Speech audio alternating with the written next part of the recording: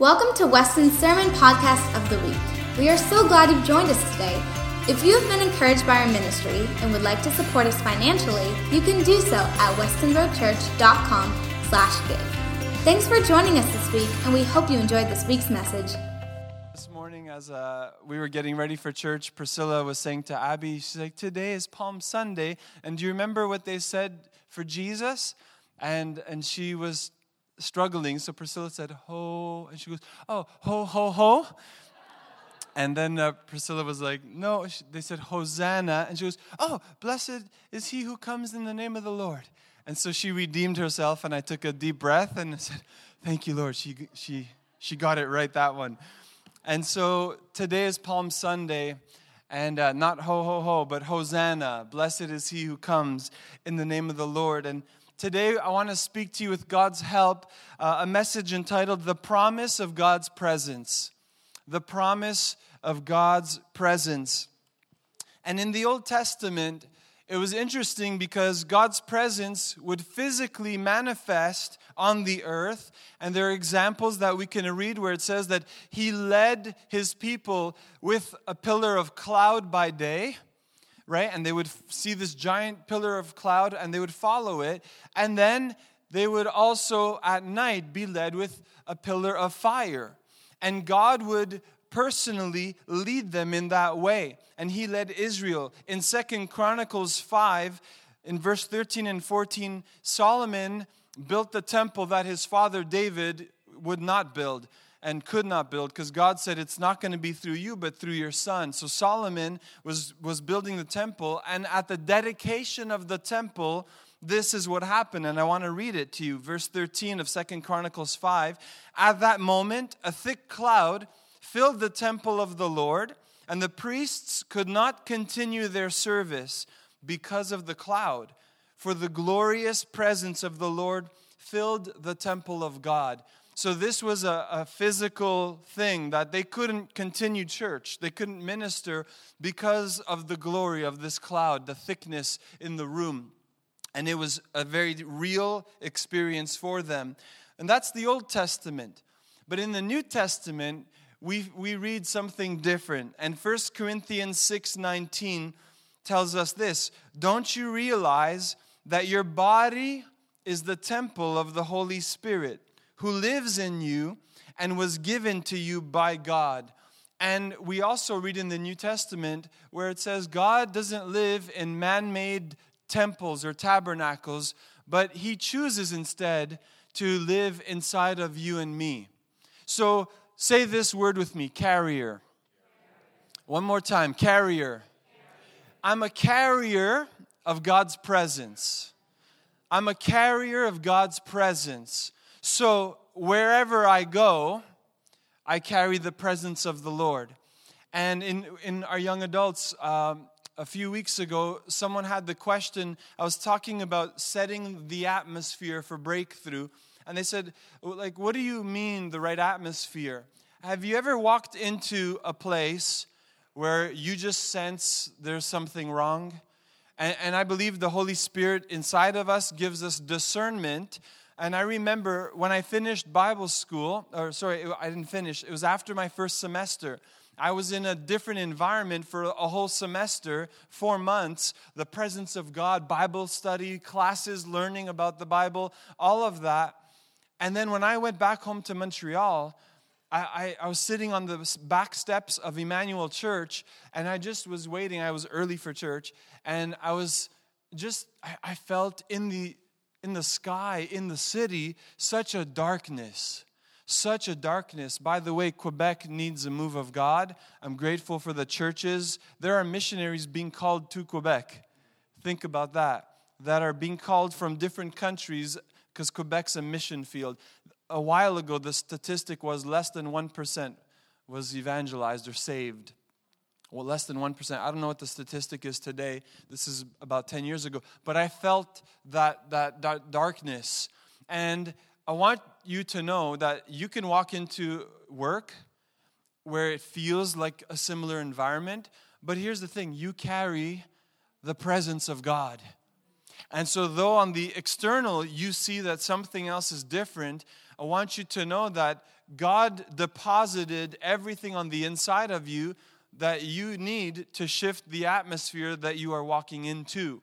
And so we are carriers of His presence. Again, the promise of God's presence is that it's available to us. But unlike the Old Testament, where we could see the pillar of cloud or the pillar of fire, sometimes we forget.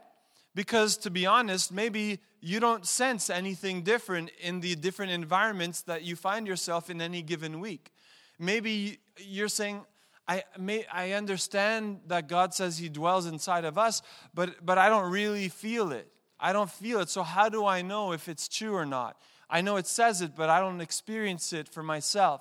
And so I want to walk you this morning through some scripture that will help us understand that there are guaranteed places of encounter with God. And it's not rocket science. I heard one pastor speak profoundly on this subject, and so I'm not repeating his message that I heard, but it spurred in me this idea about God's presence. God's presence. If He promised His presence, then we have His presence. And it's much more than a feeling, but how then do we position ourselves to begin to feel and experience God's presence? It's much more than a feeling. We have to experience it and understand that we carry His presence. And if you have your Bible, would you turn and stand with me to Isaiah chapter 7?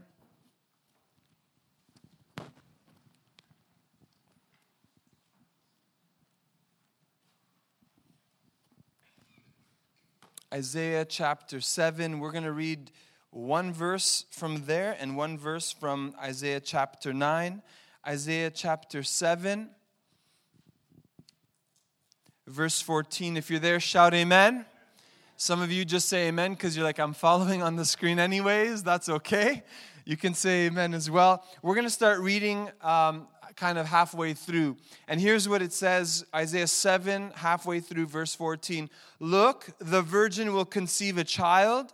She will give birth to a son and will call him Emmanuel, which means God is with us.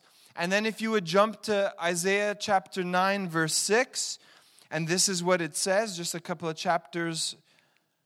Isaiah 9, verse 6, for a child is born to us, a son is given to us, the government will rest on his shoulders, and he will be called Wonderful Counselor, Mighty God, Everlasting Father, Prince of Peace. And just for a second, I want to draw to your attention. He's called Emmanuel, God with us. And then chapter 9, He is Wonderful Counselor, Mighty God, Everlasting Father, Prince of Peace. Since God is with us, our Emmanuel, I have peace. Since God is with us, Emmanuel, I have a counselor, a wonderful counselor. And because God is with us, I have an everlasting Father as well, a mighty God. And today, anything that we need to remember and know for ourselves is right here in these two verses for us, for this morning's message. Emmanuel, God with us. Would you bow your head with me? Father, I thank you this morning for the simplicity of your word. Lord, I'm becoming more and more convinced that we make it way more complicated. Today, Lord, help us to understand this simple promise. Lord, the promise of your presence. Lord, that we're never alone, but you are always with us. And God, I pray today, if anyone feels like they haven't experienced your presence, Lord, before we leave this place, would you reveal yourself to them afresh and anew, God? Maybe for the very first time, would you show who you are in this place? God, we thank you. Lord, I ask now for your anointing upon me as I speak and communicate your word. I pray that I would say what you want me to communicate. Nothing more, nothing less. God, I ask for your anointing upon my mind, my heart, and my lips. In Jesus' name I pray. Amen. You may be seated this morning.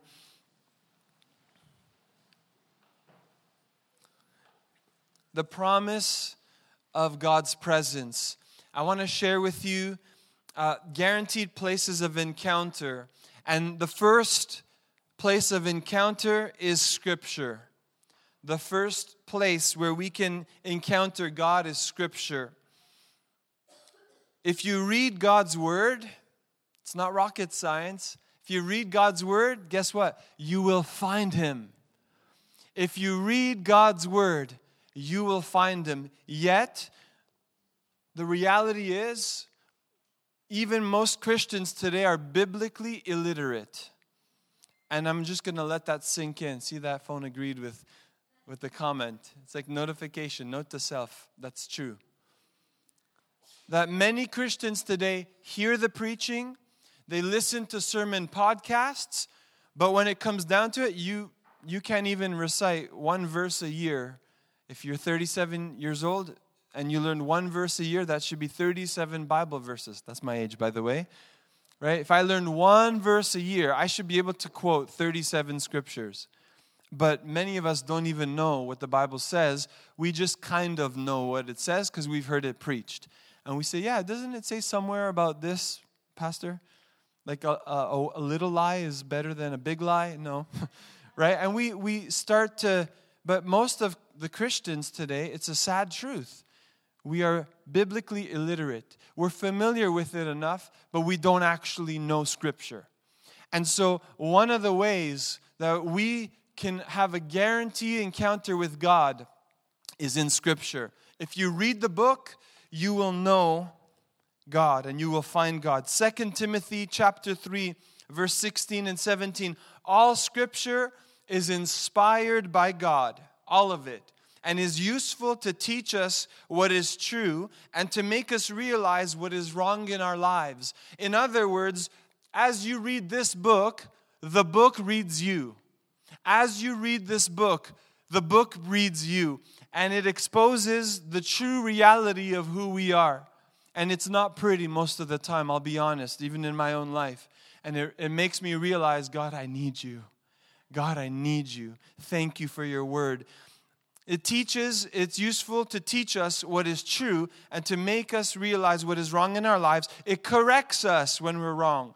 And it teaches us to do what is right. Verse 17, God uses it to prepare and equip. Say prepare and equip. God uses what? His word to prepare and equip His people, you and me, to do every good work. So we need the word as believers. Amen? We need the word of God in our lives. The reality is, it's written by many different people from many different backgrounds, many different ages and cultures, but it's one Spirit, the Spirit of God. The Spirit of God inspired man. Here's the thing, that many different authors of all these different books, and it's cohesive, and it makes sense, and as it's put together, it all points to the truth of Christ. The Old Testament prophetically speaking about the coming Savior, Jesus. And then the fulfillment of all of those prophecies. I read somewhere that, do you know the odds or the probability of one person coming, being born on earth, fulfilling all of those Old Testament prophecies? I don't remember what the number was, but it was astronomical. But yet, Jesus came and fulfilled the whole of the Old Testament, all the prophecies. And we are still waiting today for an important one that He's coming back for His church. And listen, here's the truth. If all of those, I heard one preacher say it's about 75% of Bible prophecy has already been fulfilled accurately. Don't you think the last 25% will be accurate as well? So you don't have to wonder in Scripture, is God really going to do that? No. If He said it, He's going to do it. The first 75% has come to pass. You can be sure that the remaining 25% will come to pass as well. And so it's the same Spirit, but many different people were used. And you can't separate the written word from the living word. The written word from the living word, Jesus. John 1, verse 1, in the beginning, the Word already existed. The Word was with God, and the Word was God. And then John 1:14, so the Word became human flesh and made His home among us. And this is the story of Jesus. that the Word, Jesus, became flesh. So we have the written Word, but you can't separate the written Word from the living Word who is Jesus. And so God's Word keeps us on track no matter what we face. It keeps us on track. Remember, as we read it, it reads us. It reveals the heart and mind of God to us, but also His character and His attributes. So if you want to know the heart of God, start with the Word of God. Because it's like when I was dating Priscilla, we were separated because I lived in Montreal. She lived here. So 600 kilometers were in between us. But yet email, every day I would email her in the morning. I was working at FedEx, so I was up at like 4 a.m. I would send her messages at 4:30 so that when she would wake up at 6, she would read them. And she began to know my heart for her, that I loved her. By the way, you're probably wondering, well, do you still do it, Pastor John? Sometimes I've been trying to do it a little more often because I'm like, I don't want that fire to die. We're about to celebrate 10 years in June, the faithfulness of God. And right, but she knows my heart because I'm communicating it through the written word, through an email. You want to know God's heart? You want to know God's plan for you, for your life? Read the Word of God. It starts here in Scripture. You want to know what God is like because you can't see Him, right? Read the Word. You're going to see what makes Him tick. You're going to see what upsets God. You're going to see what God loves. You're going to know and understand that His heart is actually for you, not against you. You're going to realize all of these incredible things about who God is as our Father. And so the Scripture, you want a guaranteed place of encounter with God? Start with Scripture.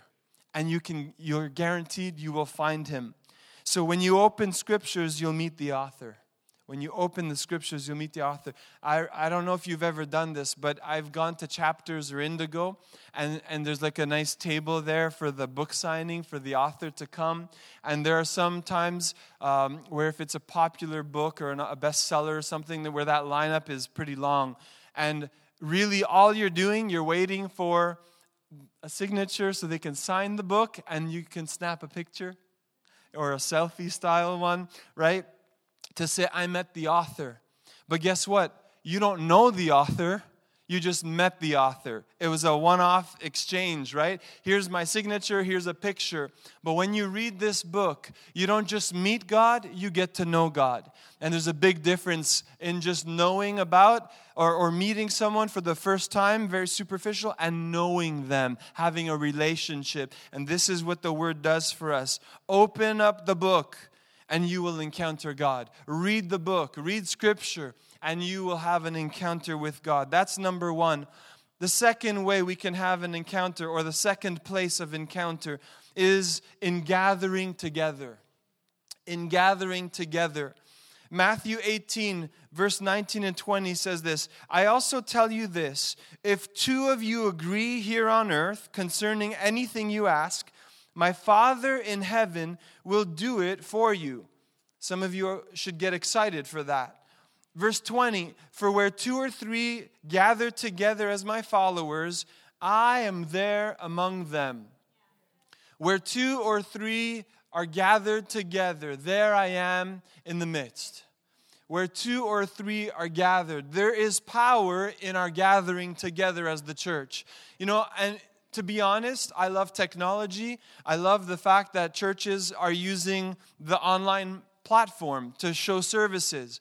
And it's great if you're out of town. It's great if you just physically can't get to the building. But here's what I want to submit to you to think about. That as great as that is, it's missing a core element, which is why I believe this church will never die and be replaced with church online. Because you miss the power of gathering together, one-on-one, face-to-face, holding hands, praying with one another, agreeing together in prayer and hearing people pray and worshiping together. There's power in our gathering. And when two or three are gathered, what does Jesus say? There I am in the midst. So a guaranteed place of encounter for the believer is when you gather with other believers and you agree in the name of Jesus. And it's not just agreeing, hey, let's go to the bar. Let's have a couple of beers together. There's a time to be social, but if you want to have a guaranteed place of encounter, I submit to you that you need to, with intentionality, gather together with fellow believers. Gather and call upon the name of the Lord. Last Sunday night, that's what we did. We had encounter night. Oh, it's not named by accident, by the way. Right? It's a place of gathering, so we come to encounter the Lord. It's a guaranteed place of encounter. Maybe some of you have not come out on a Sunday night. You think Sundays is mornings. I'm good for the morning. But if you want more, come back at night. It's a guaranteed place of encounter. Not because it's my guarantee, because it's Jesus' word. He said, where 2 or 3 are gathered in my name, there I am in the midst. And so we have to make sure in the name of Jesus, we gather together. And I know I made a reference to the bar. I don't think going to a bar, by the way, is a good place. Just in case some of you are like, is he encouraging us to go drink at the bar? No, not at all. If there's anything you want to drink, it's the new wine of the Holy Spirit. And he'll make you new inside and out. Hebrews 10, verse 25. Cal, do we have that scripture there? Because I don't think I put it in my notes. So, and let us not neglect our meeting together, as some people do, but encourage one another, especially now that the day of his return is drawing near. Let me give you a little bit of context for Hebrews chapter 10. We don't know who the author of this book is. There's speculation. I'm not concerned about getting into that and sharing that this morning. But the book of Hebrews was written to the Jews that heard the good news, accepted the gospel, but some of them were turning back and going back to the way of the law. Jesus came not to abolish the Old Testament law, but he said, I have come to fulfill the law. And so in Jesus, everything is satisfied with the law. But they were turning back to the outworking of the law. Do this for salvation. Do this, which is under the law. But in Christ, he died so that we would be set free under grace. Now, so this is why he was saying that. He was saying, don't do this as some people are doing. So maybe you're here today. I don't know what your past religious experience looked like. I don't know if you're a new Christian, but you're being tempted and lured to turn your back on God and go back to the lifestyle that you had. I want to just encourage you with the words found in Hebrews 10:25. Don't forsake the gathering together. Why? Because this is the place of encounter. This is why you need to gather. So there's a new thing where they do church at home, and I'm not here to comment on that. And it's an actual network where they do church in the home, and they say this is real church. Whether you do it at home or as long as you're gathering with people, this is what's important in the name of Jesus. But don't neglect the gathering together. And I want you to take note of the last phrase, the last part of it. The time is short. We don't have forever. And we're not here to play church. We are church. We are the church. We are a church on mission that we want to see people encounter God. We want to see people saved in the name of Jesus. So we don't have time to play church. We are the church. And when we gather, this is a guaranteed place of encounter. And that's why I'd say don't miss Sunday mornings. Don't miss Friday nights, Connect Night, where 2 or 3 are gathered, there I am. Or you could stay home and kick back and just watch sports because it's playoff season. It's playoff time. But I'm just saying, if you are hungry for God to move in your life, you need to get this message and show up to the guaranteed place where God is going to be. And so that's number 2.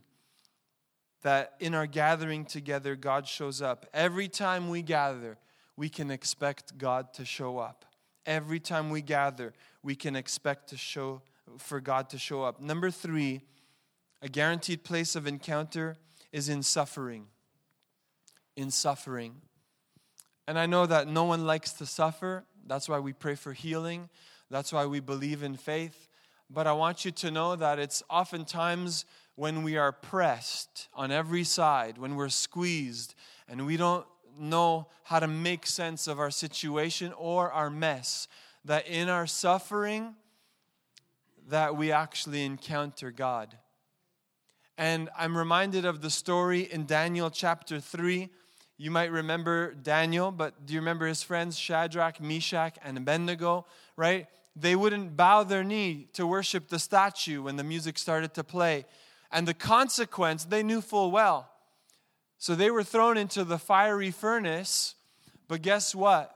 In their suffering and in that position, God is the fourth one in the flames. 3 were thrown in, but they say, didn't we throw 3? Why do we see a fourth one? And I want you to know that through your suffering and your hardship, that He's the fourth one in the flame. That He's there right beside you, even though you don't even understand it and you don't understand why, maybe, and you're stuck with the question, and why am I going through this? I want you to know, you might say, I'm alone in this. No, you're not. If you're a believer, don't declare that. You know what you declare? God, I thank you. I feel alone, but I know that there's the promise of your presence, and I will never walk alone. You are Emmanuel, God with us. Amen. Everything in you wants to avoid that path of suffering. By the way, next weekend, Good Friday, I always think about the price that Jesus paid. Because you're not the only one to suffer. That's the reality. You're not the only one to suffer. Jesus paid the ultimate price. They ripped His beard out. No one has ever done that to me. No one's ever pulled my hair either. You can laugh, it's okay. I was trying to be funny because I'm trying not to cry, but it's okay. I'm going to get emotional because Jesus suffered for me. He suffered for you. He didn't have to. He didn't have to. But for the joy that was set before Him, the Bible says He endured the cross. And I think about the Garden of Gethsemane where He said, by the way, Gethsemane is the pressing. That's what it means. Not depressing, but the pressing. Because it was an olive grove, and what do you do to get olive oil? You go through the pressing for the oil to flow.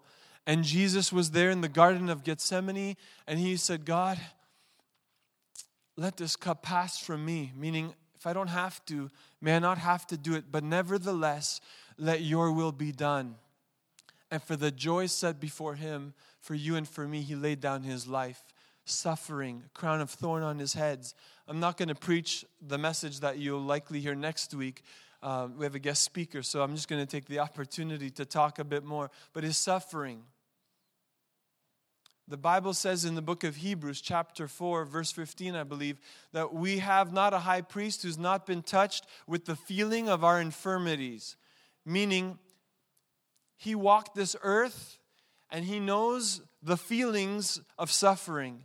The things that bring you pain, those pain points. Jesus is familiar with them too. The only thing He's not familiar with is sin, because He didn't sin. He was the perfect Lamb of God, the Bible says.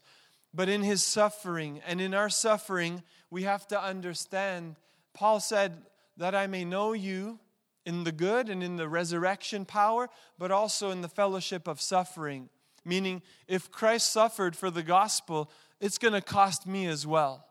And so we ought not to think the Christian life is going to be a walk in the park, because especially in this day and age, we can get cursed for preaching or saying the name of Jesus. I read somewhere where on Twitter they were silencing certain accounts because they were pro-life. And there's a movie that's come out, and I forget the title of the movie, so forgive me for that. But they were trying. It's one that speaks about the preciousness of life in the womb, and the Twitter people, whoever they are, were actually disabling this account when this movie was starting to premiere recently. And I thought, man, the devil is a liar, and so in a world where we are going to be shut down, we will suffer, but we will not stop in Jesus' name. Can you say amen? In our suffering, He's the fourth one in the flames. He's our help in times of trouble. And Psalm 34:18, if you need any encouragement today, if you feel like you're going through some suffering, the Lord is near to the brokenhearted and saves the crushed in spirit. The Lord is near to the brokenhearted. He's closer than you think. It's one of my favorite lines because I have to remind myself. He's closer than you realize. He's closer. He is Emmanuel, God with us. And when you suffer for godly things, I didn't say for earthly things.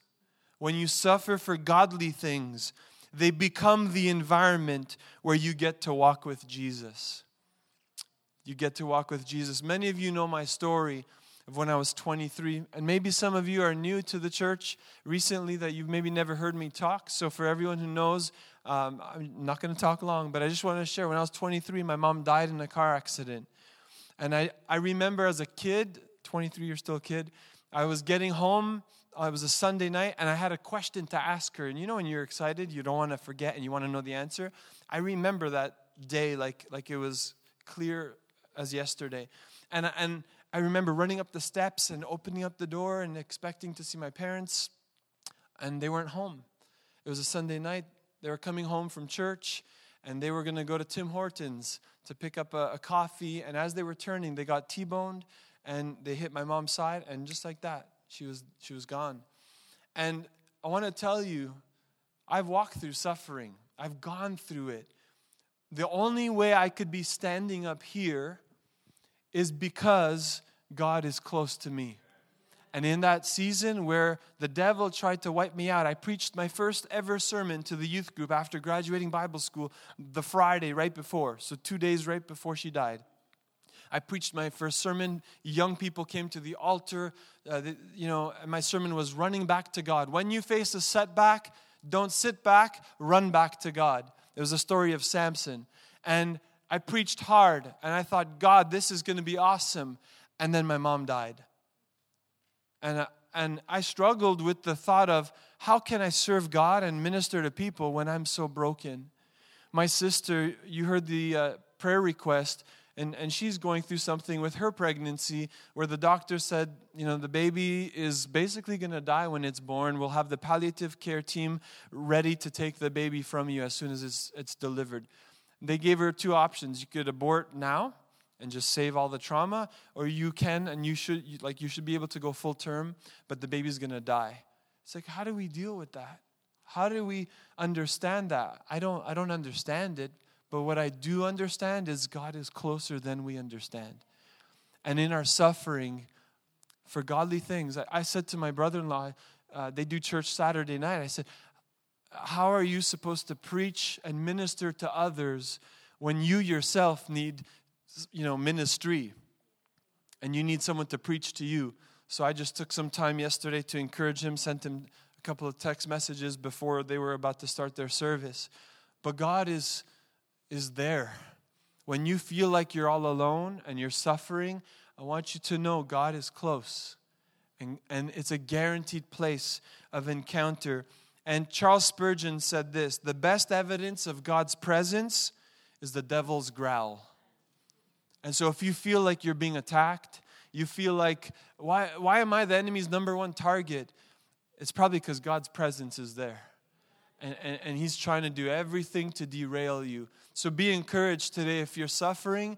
I know it's painful, and I'm not making light of anyone's situation. I was open and honest to share what we're walking through and what I walked through when I was younger as a family. But the reality is that God's presence is here. Remember, the promise of God's presence is that He dwells inside of us. Number 4, guaranteed place of encounter is when you worship. When you worship. And I'm just going to take the great moment and opportunity to remind the church that we start church at 10:30 when we gather together.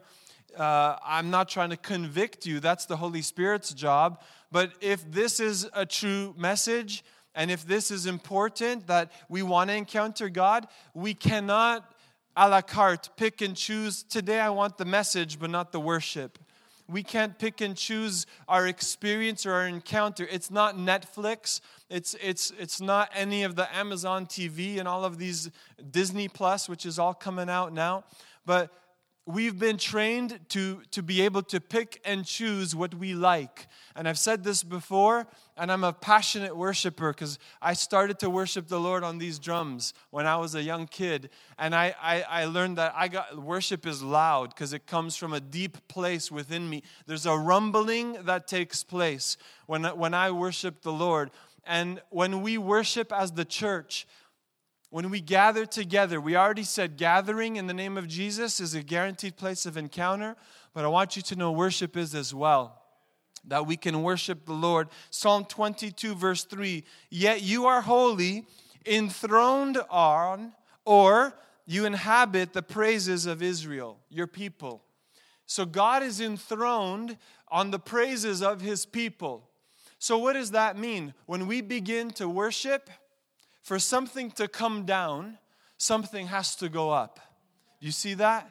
If I throw a ball up, it comes down. I can't just say, I want the ball to fall.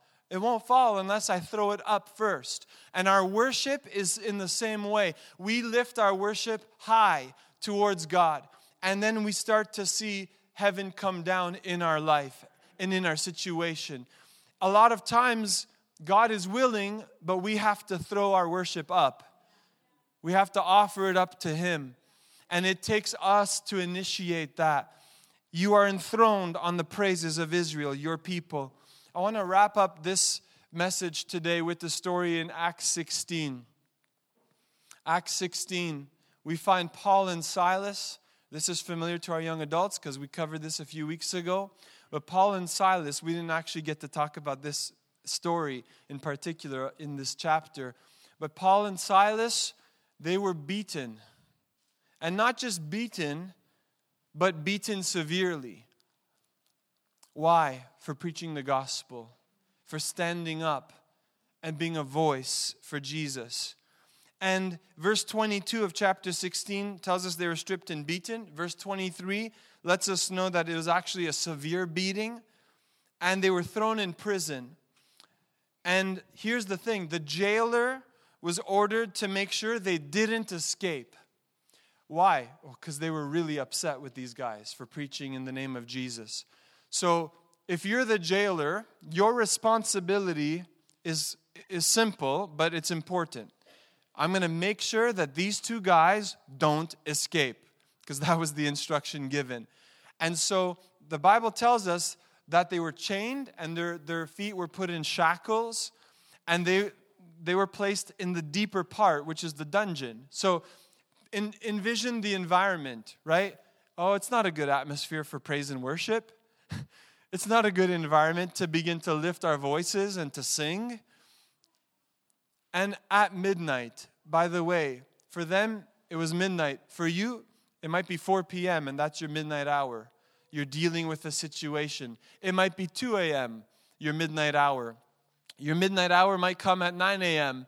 when you're walking into work and you know everyone's out to get you, or your boss doesn't like you and they're trying to get you out. Whatever your midnight hour looks like, I want you to look and take a note from what Paul and Silas do in Acts chapter 16, verse 25. Around midnight, Paul and Silas were praying and singing hymns to God, and the other prisoners were listening. People are listening. People are listening. Even when you're at your worst, people are listening. Are your true colors the colors of God, the flavor of God, or is it something completely different? When you're at your midnight hour, I want you to know that there are people still listening, still looking maybe to see what you're made of, to see what's going on. And it says that at midnight, they sang hymns to God and they were praying and other prisoners were listening. Verse 26, suddenly there was a massive earthquake and the prison was shaken to its foundations and all the doors immediately flew open and the chains of every prisoner fell off. And you would think that they were breaking out of jail. But what I want to submit to you is that God was busting in to that prison. and into the deepest part in the dungeon because their chains were broken and they were free. And you have to understand, if God inhabits the praises of His people, then when I'm walking in the midnight hour and it's dark and the situation and the atmosphere is not ripe, it's not good, I want you to know that your worship will change the atmosphere. And you might feel like you are bound from head to toe. But I want you to know that as you would begin to worship the Lord, it's a guaranteed place of encounter. Because He can't resist when His children begin to call upon Him and begin to sing the song of freedom in the name of Jesus. Listen, I remember reading a book from Brian Johnson from Bethel Church a couple of months ago, and I didn't know when I got the book, it was an audio book, by the way, so I didn't flip through and read the table of contents necessarily, but his title was When God Becomes Real. And it was actually a whole book on anxiety and depression and the fear, and he struggled with it. And for him in his own life, he said, my dad would come when I was 7 years old, and I would be in the midnight hour, and I would be lying on the floor screaming. And he said, my dad for hours would have to worship. And he said, for me, dealing with the anxiety, worship after hours and hours would finally soothe me, and I would feel peace again come over me. It was worship. God has a way of showing up in our worship, church. He has a way of showing up in our worship. I'm going to ask if our worship team, I didn't prepare them, but if you could make your way up, because I want, and I think it's fitting that we end. We are gathered together. Maybe some of us in the room are suffering. We've been in the Word of God together, guaranteed places of encounter. And I think it's fitting that we also worship. So all four of these things are are taking place right now in this place. I'm going to invite you to stand to your feet. Thank you so much for listening to the Sermon of the Week. God wants to work in your life, and we want to hear it. Please take a moment to share your story by emailing amen@westonroadchurch.com. Thanks again for joining us. We hope listening to this week's message has equipped you to be the light wherever you go.